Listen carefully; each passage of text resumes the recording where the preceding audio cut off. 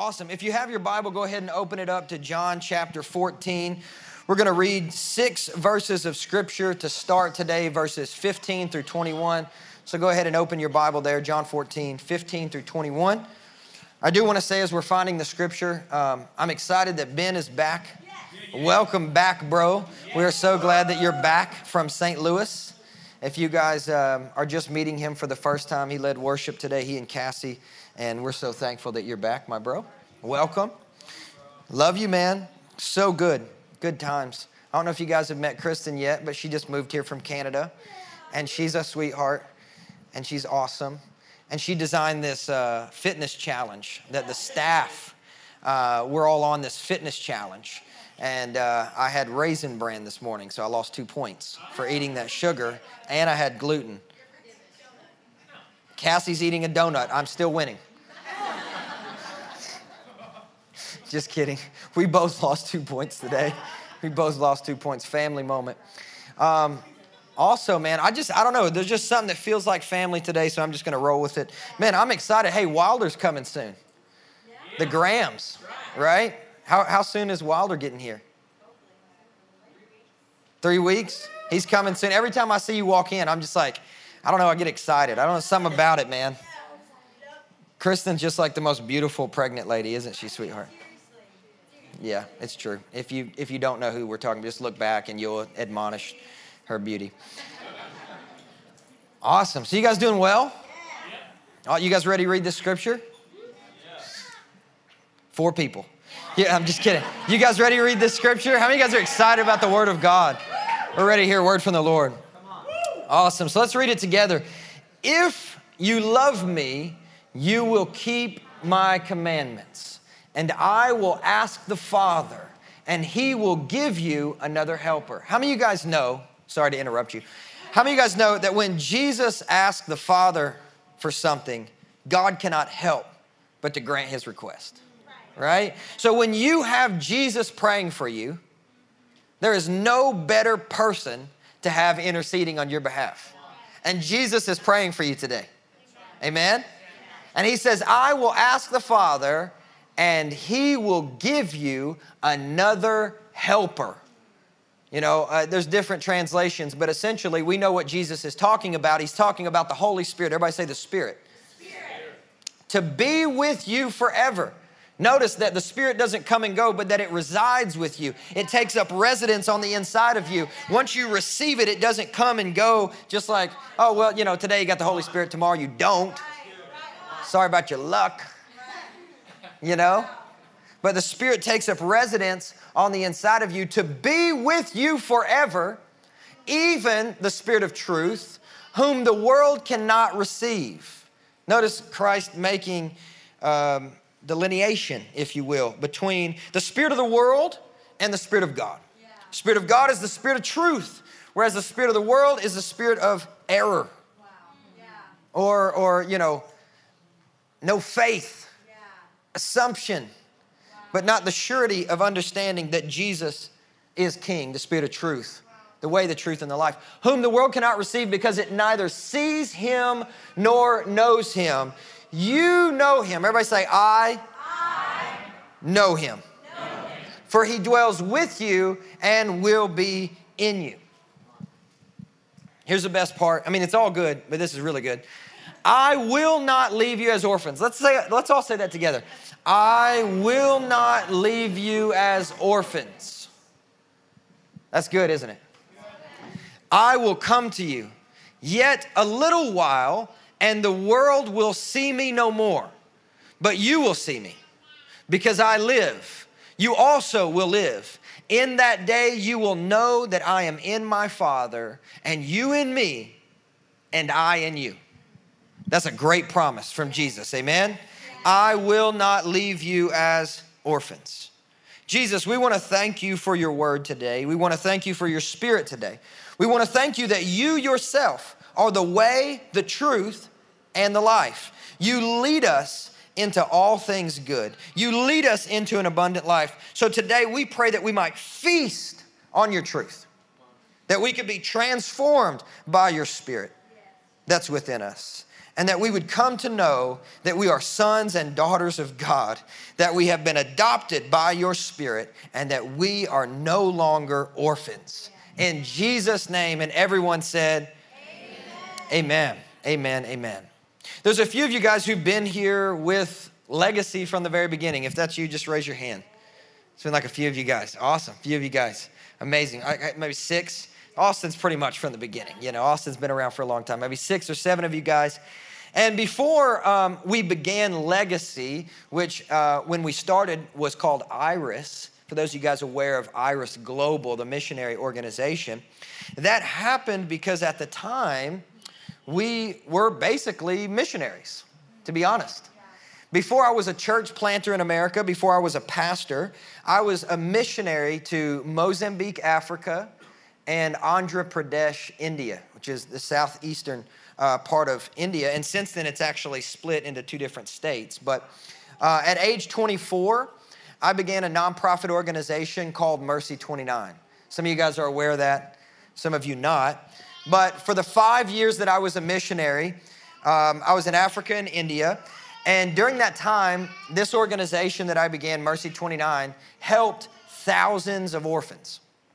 I know some of you guys don't know this. So you're probably like, what? You used to do this? You know, but we helped thousands of orphan children. In India, we helped to rescue over 400 children from human trafficking, child slavery, and prostitution.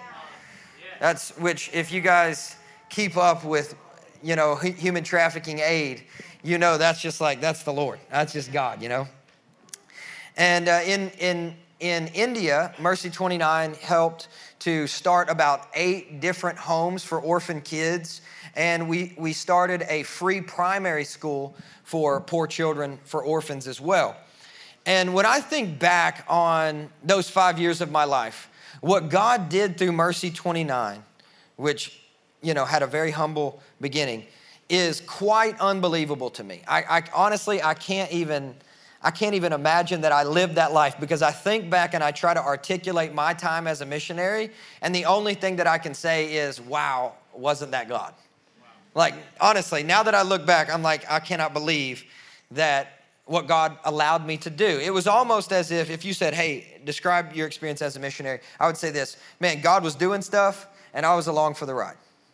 That's pretty much how I would sum it up, because it was so amazing. It grew so quickly. I was only 24 years old when it really got started, and it quickly became something that ministered to thousands of orphan kids, which is pretty incredible. But when I look back at where it all started, it had an extremely humble beginning. It started when I was 23 years old. I was in Pemba, Mozambique, serving as a missionary student with the Iris Global Harvest School. And any Harvest School alumni in here? Any of you guys? Awesome. See, like 4 or 5 of you guys? Amazing. So one day in Pemba, Mozambique, as I was a part of the school, I decided to skip class. And for those of you guys in here that went to that school, you know that you need to do that every now and then, because it's like trying to drink from a fire hydrant. It's like they bring in all these amazing speakers from all over the world. You're in church for pretty much 8 hours a day, which is awesome. But every now and then you just got to excuse yourself and take a day off. And so I was doing that, and I went to this place called the Chicken Shack. And if you went to Harvest School recently, you don't have the Chicken Shack anymore, all right? It's like a cool restaurant now, I think. But back then, there was this thing called the Chicken Shack.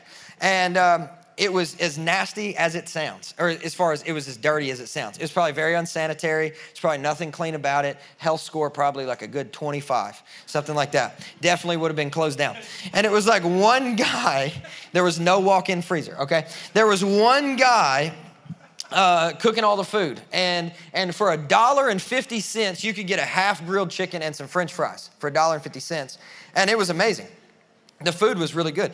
And so I skipped class one day because I was like, oh, I'm just too full. I'm going to go down and I'm going to sit down at the Chicken Shack and I'm going to grab me a Coke and some cookies, because that's what you do in Mozambique. Everybody drinks Coke and like from the bottle, right? So it's healthier, right, Sarah? Okay, yeah, she's a health coach, so she said she confirmed that. So, you know, we're sitting there. I'm sitting there, actually. I'm sitting there, I'm having my Coke and my cookies, and I look over because there's this little girl who's looking at me through the window. And she just kind of staring in, just like looking at me, you know, and she has this big smile on her face. And I realized this girl's skipping school too.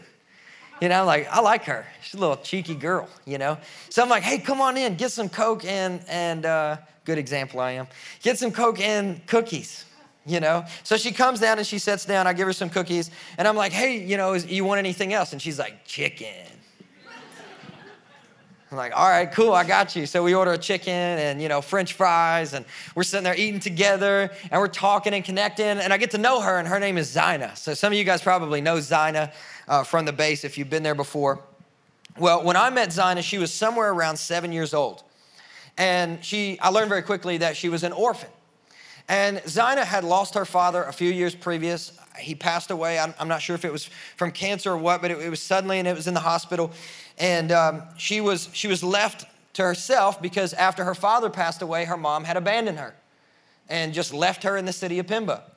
And so she was found actually at the church when she was begging, going house to house, and then made her way to the church because she was looking for food along with her sisters. She had been moved into a house with 12 other children, and these 12 children were all orphans, and they lived with a group of grandmothers that were all disabled. Most of them were blind. And this was her living situation. She was an orphan kid. So I got to know her a little bit, and we quickly became inseparable. Anywhere that I went, she always followed me and would tag along. And she would practice her English, and I would practice my Makua and my Portuguese with her. And I'll never forget, after the entirety of the school year had taken place, it was about 2.5 months worth of school. We had been hanging out quite a bit. And we were walking along the coastline one day in Pimba, and she was practicing her English by writing my name with a stick in the sand. And I thought it was the cutest thing. I'm like, man, this little girl, she deserves a father's love. I just want to love this girl. I want to adopt this girl. I just want to care for this girl. It's not fair, what's happened to her life at 7. And, I just really felt like, this is like a daughter to me, and I was just 23, but I just felt like there's something about this girl that's very special. When I watched her write my name in the sand, God spoke to me in that moment. And he said, this is going to be your first daughter out of thousands of children. Out of thousands of children. And, that's a kind of a big word. So you're like, wow, okay, yes, God, And I'm just thinking about her, and I'm like, man, I really want to have this girl in my life. And I want you guys to know that I still talk to Zina today. This is almost 10 years later, and she and we're Instagram friends today. And so we connect in the DM, hang out, direct message. And, she's getting ready to graduate high school in a year. And so we've stayed connected. She'll still text me and say, hey, Papa Lyle. And usually she's not asking for cookies or chicken anymore. Usually it's like an iMac. So a few things have changed. But we're still connected. We're still close. She's still a daughter in my heart. And what happened that day whenever God told me, hey, this is going to be your first daughter out of thousands of kids, that was quite unbelievable to me. I really couldn't imagine that happening. But the truth is, through Mercy 29, this organization that I began at 23, Zina truly did become the first daughter out of thousands of kids. She truly did. God held up his end of the deal. He allowed Mercy 29 to grow enough to where we could adopt Zina and, fund her school education, health care, pay for her food and everything. Found her a sponsor, which was me and some friends of mine from my home church in Kentucky. And pretty soon, as Mercy 29 began to grow, we actually were able to adopt the other 12 kids who lived in her home. And so that was how Mercy 29 began in Africa. It was not that much longer that we moved on to India. And in India, as you guys know, as I mentioned earlier, we did care for thousands of kids. Well, then after this season of my life, I moved here to Nashville, ended up becoming a church planter, starting a local church in the buckle of the Bible Belt, and I realized something.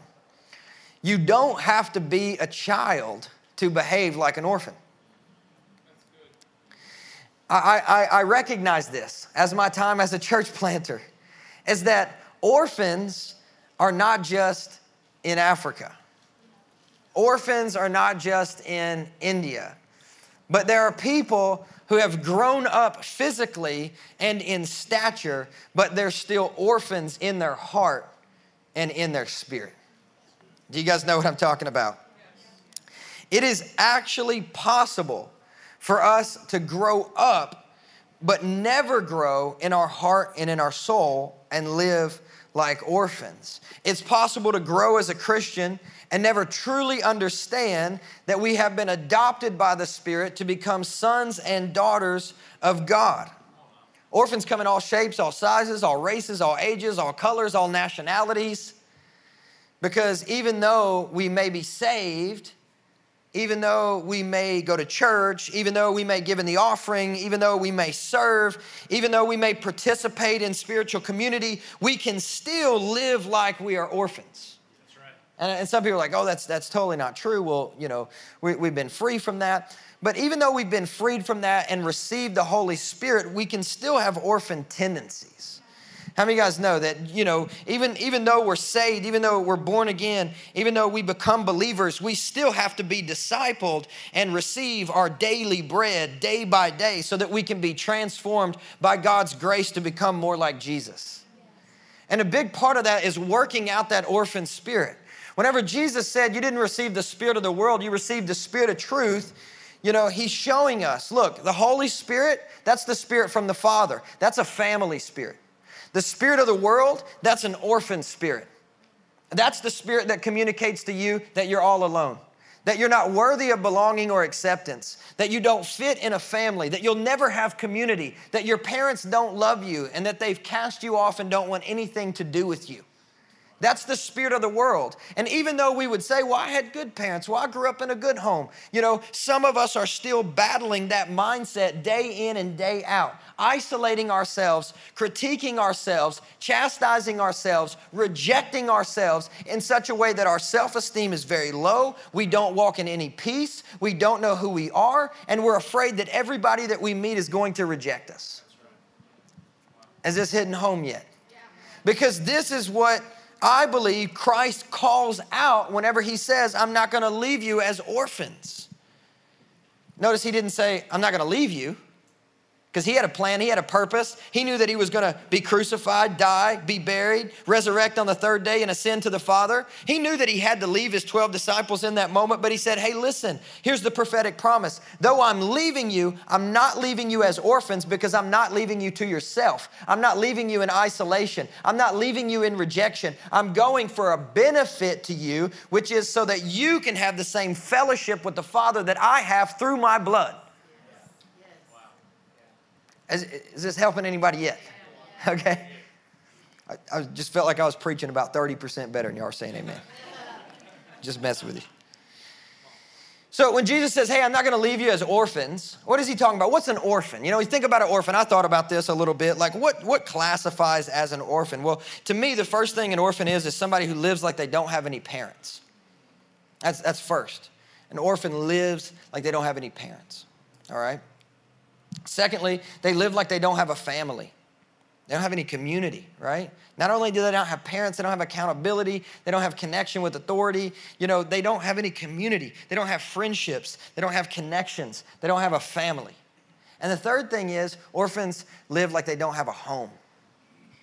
And this is probably the foundation of the orphan spirit, is to live like we don't have a home. We live life like there is no safety for us, like there is no refuge for us. There is no security for us. There is no place that we can go and just be ourselves. There's no place that we can go and admit our shortcomings and talk about our faults and be vulnerable. And say, hey man, I messed up. I don't have it all together. I'm not right. I didn't figure this out. Hey, I fell short. I missed the mark. I sinned. I'm struggling with condemnation. I'm dealing with this. See, orphans live like that's not possible. That doesn't even exist to an orphan, because an orphan has no place to call home. There's no place of safety and security. That's the orphan spirit. That's what they wrestle with. I learned this firsthand in India, because when we were there, we ended up starting a children's home for untouchable children. And if you know what untouchable children are, they are considered to be the lowest class of society in India, untouchables. And the reason they're called untouchables is because they're not supposed to be touched, all right? So the high class people of India, the high caste people of India, you know, they're not going to touch an untouchable, because they are seen not even as people. They're seen as people who don't deserve being touched. They don't deserve affection. They don't deserve love. They don't deserve security. They don't deserve belonging. And so these untouchable kids, they sit on street corners and they beg. I remember one time I offered a cup of tea to an untouchable lady who was begging on the side of the street, and I didn't realize that because I offered it to her, I purchased it from the cart and I offered it to her, and it was in a glass cup. The guy who was selling me the tea ran around, grabbed the cup from me, and basically rebuked me, saying, you can't give this glass cup to this untouchable woman because if she drinks from it, I got to throw this away. It's no longer pure. It's no longer good. So they serve the untouchable people in different cups that they can throw away because they think they'll be defiled by touching anything that they touch. I mean, can you imagine growing up like that? Can you imagine being told as soon as you came into the world and could comprehend anything about yourself that you're an untouchable and that you're not worthy of any love, that you're not worthy of an embrace, that you're not worthy of a kiss, that you're not worthy of touch? I mean, can you imagine living like that? It's crazy, but we have a whole lot of people here in the West who've grown up by far very much differently, but on the inside, they live like untouchables. And they believe that about themselves. And when we brought these kids into our home, it was a very interesting experience because these untouchable children, some of them, when they heard that we had opened up this orphanage, it was called a hostel, but really that's just a nice way of saying orphanage, or, we didn't believe in orphanages. Iris plants children's homes, but essentially that's what it is. It's an orphanage. And so we start this home and we start this school and we put an ad in the paper, and we actually sent some of our guys around to pass out flyers in the untouchable villages. And we said, hey, we want to bring in orphan kids and untouchable kids and kids that don't have a home, and we want to provide them with free education, free housing, free food, and also introduce them to Jesus. We put that out there publicly.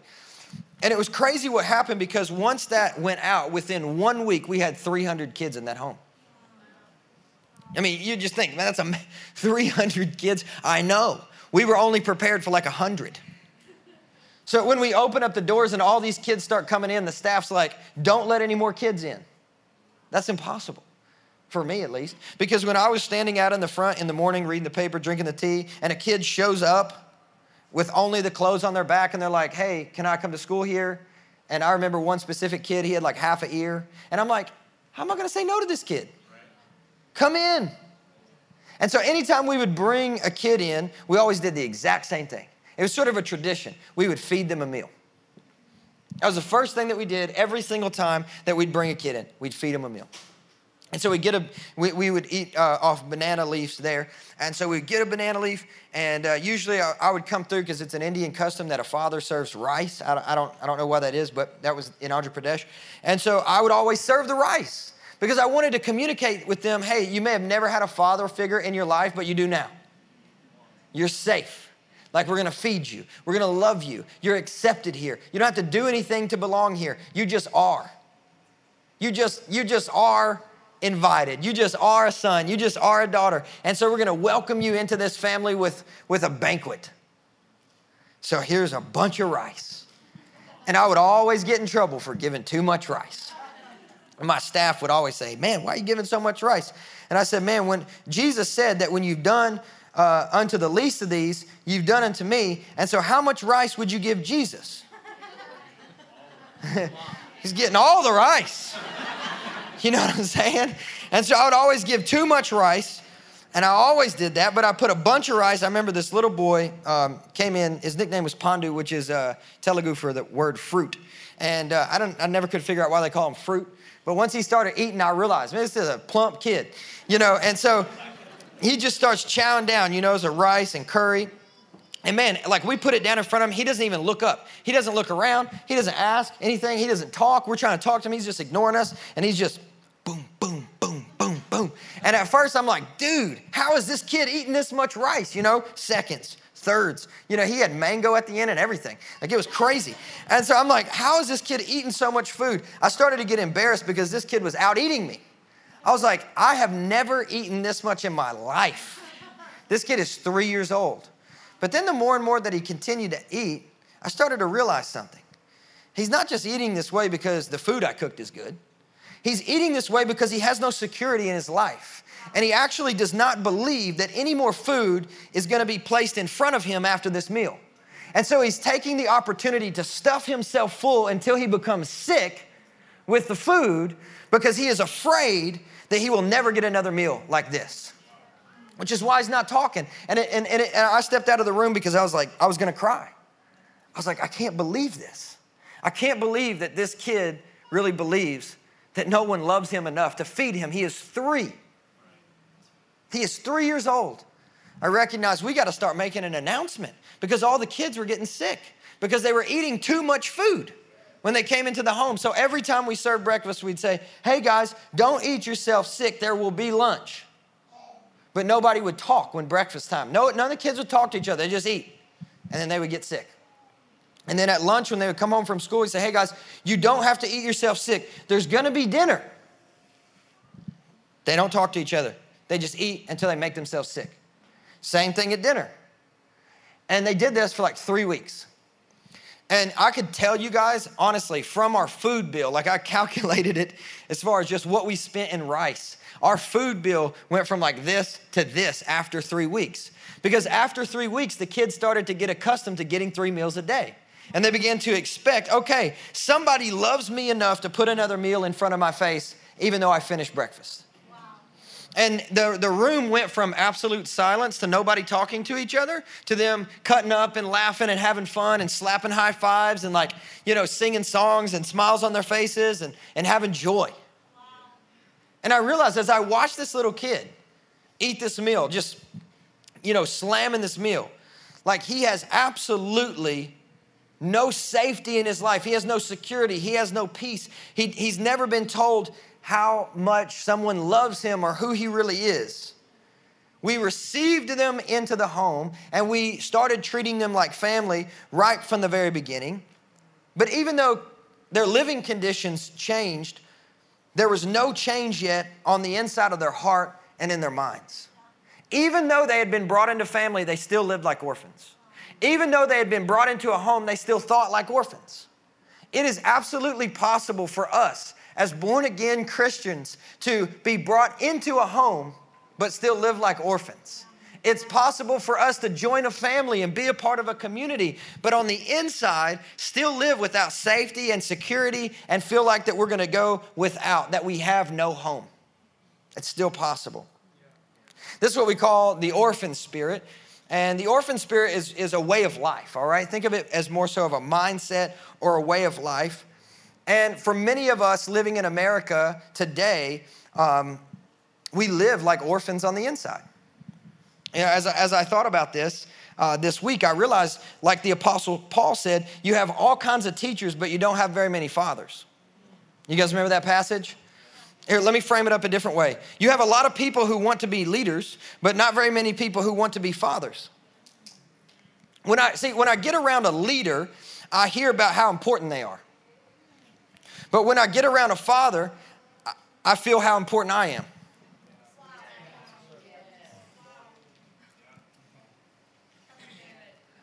And so we have a whole lot of people who want to lead for the sake of recognition, but we don't have a whole lot of people who want to be a mama or a daddy for the sake of service. Because you don't actually step into parenthood until you understand the truth behind legacy. And knowing that it's not your strength or your status as a parent that makes you great, but your willingness to suffer and to serve on behalf of those that you've given birth to, so to speak. And that works both in the natural and in the spirit. Any dude can be a baby's daddy, but it takes a father to raise a baby.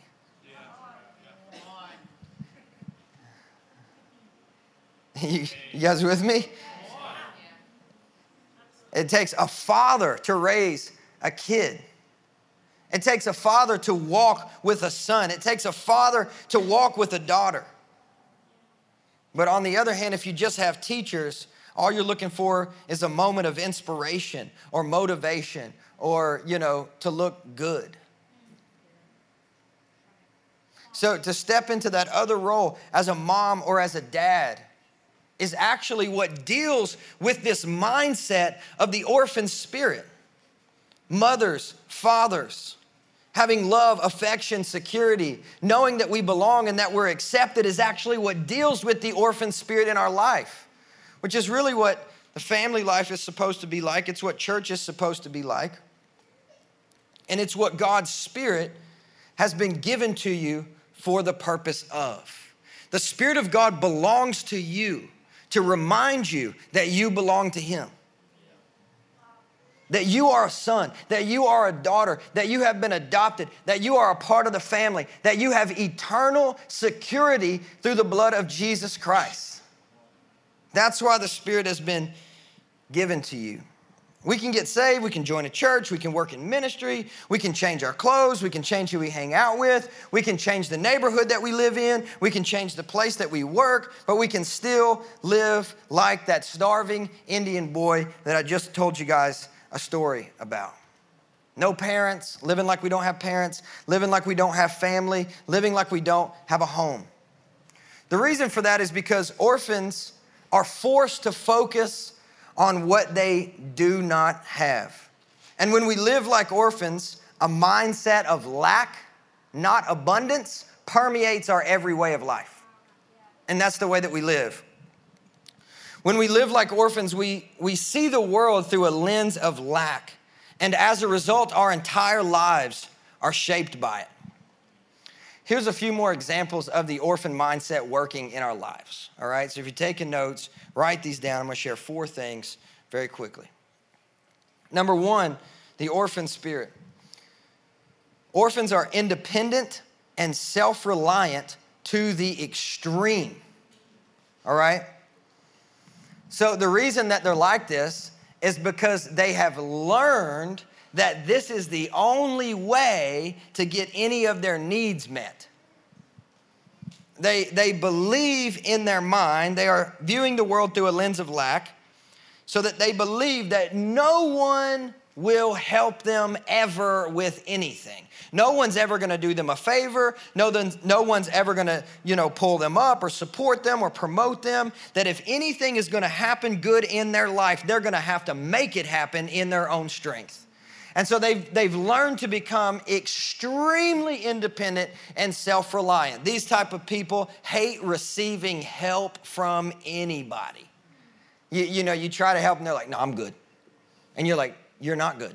No, I'm totally fine. But you're not fine. Totally good.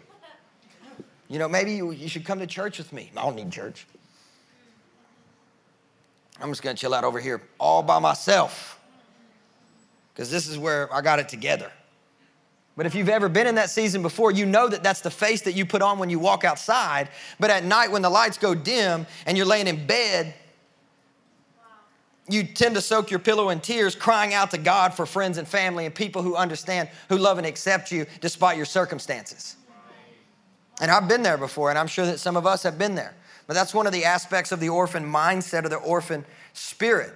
That's why this starving boy in India never looked away from his plate. He had to finish everything in a hurry because he had no sense of security in his life. No one was ever going to do him any favors. Here's the second thing. Orphans are very insecure. They possess little to no peace on the inside. The reason that they're so insecure is because they don't know who they are. They have no sense of lasting identity. This week, they're this. Next week, they're that. The following week, they're that. Basically, they try to become whoever they need to be to get the affection and attention of the people they happen to be around in that season of life. The reason why we have the things that we have on like Instagram and social media and people posting pictures, don't even go to the explore page. If you're a dude, don't even click on that. If you exercise at any point in your life and have ever tagged fitness, just don't even go to the explore page, all right? Because there's all these, okay, y'all gonna let me just be real and be honest for a little bit, because there's all these girls and there's all these guys, it's not just girls and it's not just guys, who are like wearing nothing, and they're like, check me out, or worse, or way worse, right? I'm just doing squats. You know, you guys know what I'm talking about, man, right? And you know, that right there in my mind is a byproduct of the orphan spirit. Because see, if orphans cannot get your affection, they will settle for your attention.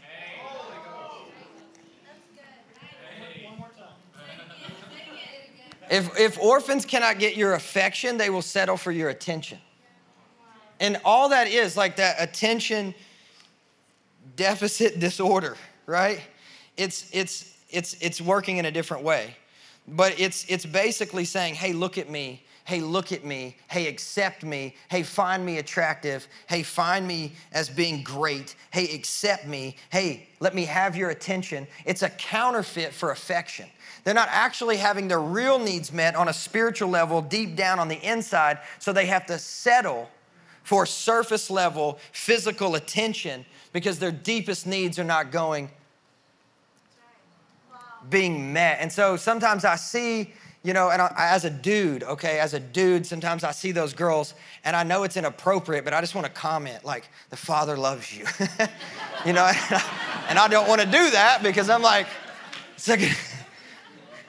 are you the Father? Like, what's your deal, man? You know, like, what are you trying to say, bro? You know? You know, but I'm like, you know, you guys with me? So we have to be honest about our needs, but that's the thing that an orphan is never honest about what they really need. That's why they're insecure on the inside, which is why they project so much security on the outside. They almost overdo it, and they almost over-project the sense of their life being awesome because on the inside they're so insecure and they don't know who they are, that they're scared on the inside, which is why they need to let you believe that they have it all together on the outside. I feel like I just need to reframe this message and preach it again as some type of like generational message to our social media obsessed selves.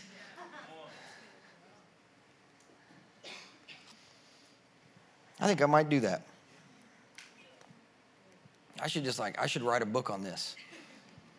No, seriously. Because I've thought about it for a while. Because my parents' generation, I'm a PK, okay? My parents are pastors. And my parents' generation struggled with something called the prosperity gospel. You guys ever heard of that before? It's a doctrine of demons. It's a straight up lie. It's basically the idea that you are only as anointed as you are wealthy. That if you don't have money, God don't love you. That's essentially what the prosperity gospel is, right? It's like you are only as worthy as you are well off. That's the prosperity gospel. But see, our generation doesn't really struggle with the prosperity gospel. You talk to them about money, they're like, I don't care about money. I'm fine. I'm doing what I love. We live in Nashville, full of hipsters. We all subscribe to that, okay? Money, I'm an artist. You know, anyways, so I live for art, bro. I'm just messing with y'all. And so that's the prosperity gospel. Now, see, our generation, what we struggle with is not the prosperity gospel so much. It is the popularity gospel. It is, I am only as anointed as I am influential. I am only as worthy of being loved as I am famous. Perfect timing. Do you guys know what I'm talking about? Yeah, that is real, man. Because we subscribe to this way of thought that, man, I'm not getting everybody's attention, so I must not be important. When the Father's like, you've already got my attention. You know, I've given you my attention. You know, before I even formed you in your mother's womb, you had the fullness of my attention. You had the fullness of my attention when I sent you Jesus. You are loved, you are accepted, you find your affection in Him. And when we discover that affection through Jesus Christ in the depths of our heart in that way, we don't wrestle so much with that. I need attention. I need to grab attention. I need to get everybody's attention. I need to have all of the attention because my deepest needs are being met on a heart level. Does this make sense to you guys? I can't tell if you guys are soaking it up or I'm just like, here, I got two more. Orphans always compete with others. And so what they do is they struggle with jealousy from other people's positions or successes. And here's one of the reasons, another reason why the starving boy ate his food so fast is because he didn't want somebody else to come over and steal it. And he was afraid of that. He was genuinely afraid that if he didn't eat quick and he didn't get his and he didn't look out for number one, that somebody else was going to come and steal his blessing. If he wasn't working hard enough, if he wasn't doing enough, if he wasn't becoming enough, then somebody else was going to come along and get what was meant for him. Can I just tell you that you're never going to accidentally open a gift that God meant for somebody else? I don't believe that, because I think God is such a good father that he hand writes the names of his children on the gifts that he intends on giving them. And so even though you might not open it up when he gives it to you, I believe with all of my heart that in the faithfulness and goodness of God, he'll bring that back around to you in a future season and say, here you go. This was meant for you to carry. This is your identity. This is my affection. This is your affirmation. But a lot of times we think, oh, the gifts of the Father, we need to compete for them. We need to compete for anointing. We need to compete for, promotion. We need to compete for whatever it is, fill in the blank. Hey, you're not going to accidentally open up somebody else's gift. The Father is really good at giving good gifts to his kids. You open the gifts that are meant for you. How much would it break your heart if you had kids and, you gave both of them a gift that you thought through incredibly long, and the one wouldn't open his gift for jealousy because the other person got the same gift that they got, they just would never open it. Now, I think that we struggle with that all the time. Last one, orphans don't do well with discipline. Now, this is something that to be honest with you guys, was probably the hardest thing about starting a nonprofit organization, bringing orphan children into your home, is that orphans, they've never had any good parenting before. And even if they have had any good parenting before, they've had to pretend like everything is okay for so long that they've closed their spirit off from input. Oh no, I don't need any input. I'm fine. I don't need any feedback. I'm good. I got this thing all figured out by myself, dude. I'm great. I'm totally fine. That's one of the other aspects of the orphan spirit. It's all of these things, these four things. The tendency is when you hear this to think about somebody who needs to hear this message. You know what I'm saying? Like, if I could just bring that guy I work with, man, he's such an orphan. Man, if I could just get my mom here, if I could just get my dad, if I could just get my son, if I could just get my daughter, if I could just get my cousin here. And to not let God deal with the tendencies and the mindsets that we have that keep us from the unbroken fellowship with the Father that Jesus Christ died on the cross to pave the way for. See, when Jesus said, hey, I'm not going to leave you as orphans, he was talking to some scared disciples. The disciples had been walking with Jesus for 3 years. They were afraid that whenever Jesus said, hey, I'm going to leave, this is where I'm going. And if you read John 14, Thomas is like, we don't know where you're going. Almost like he felt insulted. Like, there's no way. How are we going to know where you're going unless you tell us? He's freaking out. And then you got Judas, and he's like, what are you talking about, seeing the Father? We haven't seen the Father. Manifest the Father to us. They're scared. They're freaking out. They're going crazy because Jesus is talking about, hey, I'm about to leave. But how many of you guys know that it was to our benefit that Jesus Christ died on the cross, was resurrected and ascended to the Father? Because Jesus said, I'm going to send you another helper. And this helper is not just going to walk around with you for 3 years. He's going to live inside of you forever. You guys get that? For thousands of years, all throughout the Old Testament, we read stories of God visiting his people. God's Spirit would come upon his people. God's Spirit would abide with his people. But it wasn't until Jesus Christ died on the cross and resurrected could God's Spirit live in his people. And God's Spirit lives in you, and by that Spirit you have been adopted and been given permission to cry out, Abba, Father. Let's read it real quick as we close. Romans 8:15 said, for you did not receive the spirit of slavery to fall back into fear, but you received the spirit of adoption as sons, by whom we cry, Abba, Father. Here's the deal. Christ is the only remedy for orphanhood. That without Jesus, we'll wander this world thinking, feeling, living, acting like orphans. But with Christ and because of his blood, we can be brought near and be adopted as sons and as daughters and live like we have parents, live like we have a family, and live like we have a home. As we're closing, I want you guys to know that I believe with all of my heart that the reason why God asked me to share this today, and I told first service, I said, hey, this is not a sermon. I'm just going to share.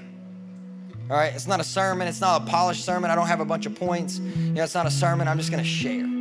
All right, so I'm just sharing with you guys because I feel even the parts I didn't address today, I feel like are becoming increasingly important for our community. Because if we're really going to be a family, we're going to have to deal with our orphan tendencies. You want to know what's even crazier about this? Is that this passage today is being read all over the world by millions of Christians in all sorts of denominations, in every nation, in all kinds of different churches. Like, this is the lectionary reading for the day. And I just felt so strongly as I studied it this week, this is a word for our house. That God would not leave us as orphans, but that he would come to us and be with us. So as you're standing, I want to pray together. And I want to pray today that we would hear directly from the Father. And maybe I could do a follow-up to this at some point, maybe a part 2. In a sense, it's kind of a little bit of a prophetic process with you guys today, but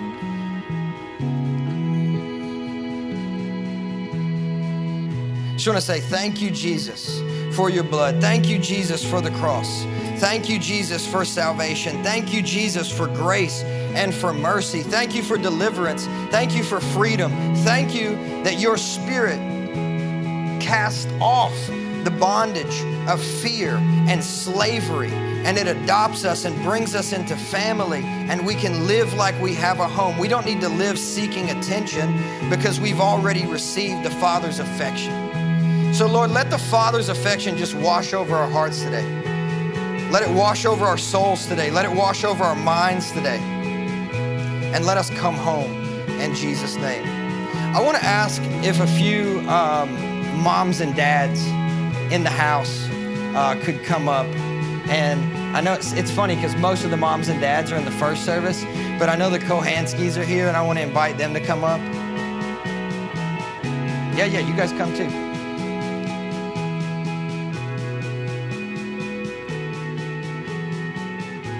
I know Sean's downstairs, but Sarah, I want you to come up as well. And Philip and Naomi, you guys come up as well. Hey, they're parents now. Justin and Teal, you guys come up as well. And all these guys are parents. And what I want you to do as you're leaving today, as we dismiss, if you want to come up for prayer, get some prayer. But here's really what I want you to do. I just want you to come up and get a hug. You guys okay with that? Okay, it feels really awkward. Are you guys okay with that? So I just want you to come up and get a hug. And for those of you guys doing the hugging, just let them know, like, you are loved, you are accepted, and we bless you. Some people in here have not had a hug from a mom or a dad. John, you and Brittany come up if you guys don't mind. I'd love for you guys to give out some hugs. John is so tall. He's just a good hugger. You just get buried right in his bosom. It's just, oh. Just get some hugs, all right? Awesome, guys. I'm gonna have Stephen come up and dismiss you. But you guys are sons and our daughters, and we love you. Could we just bless the Lord real quick? Big round of applause and just bless Jesus. We just say, Jesus, we celebrate you and we bless you. We thank you for your blood and for your Spirit. Amen and amen. All right, thank you guys for sharing.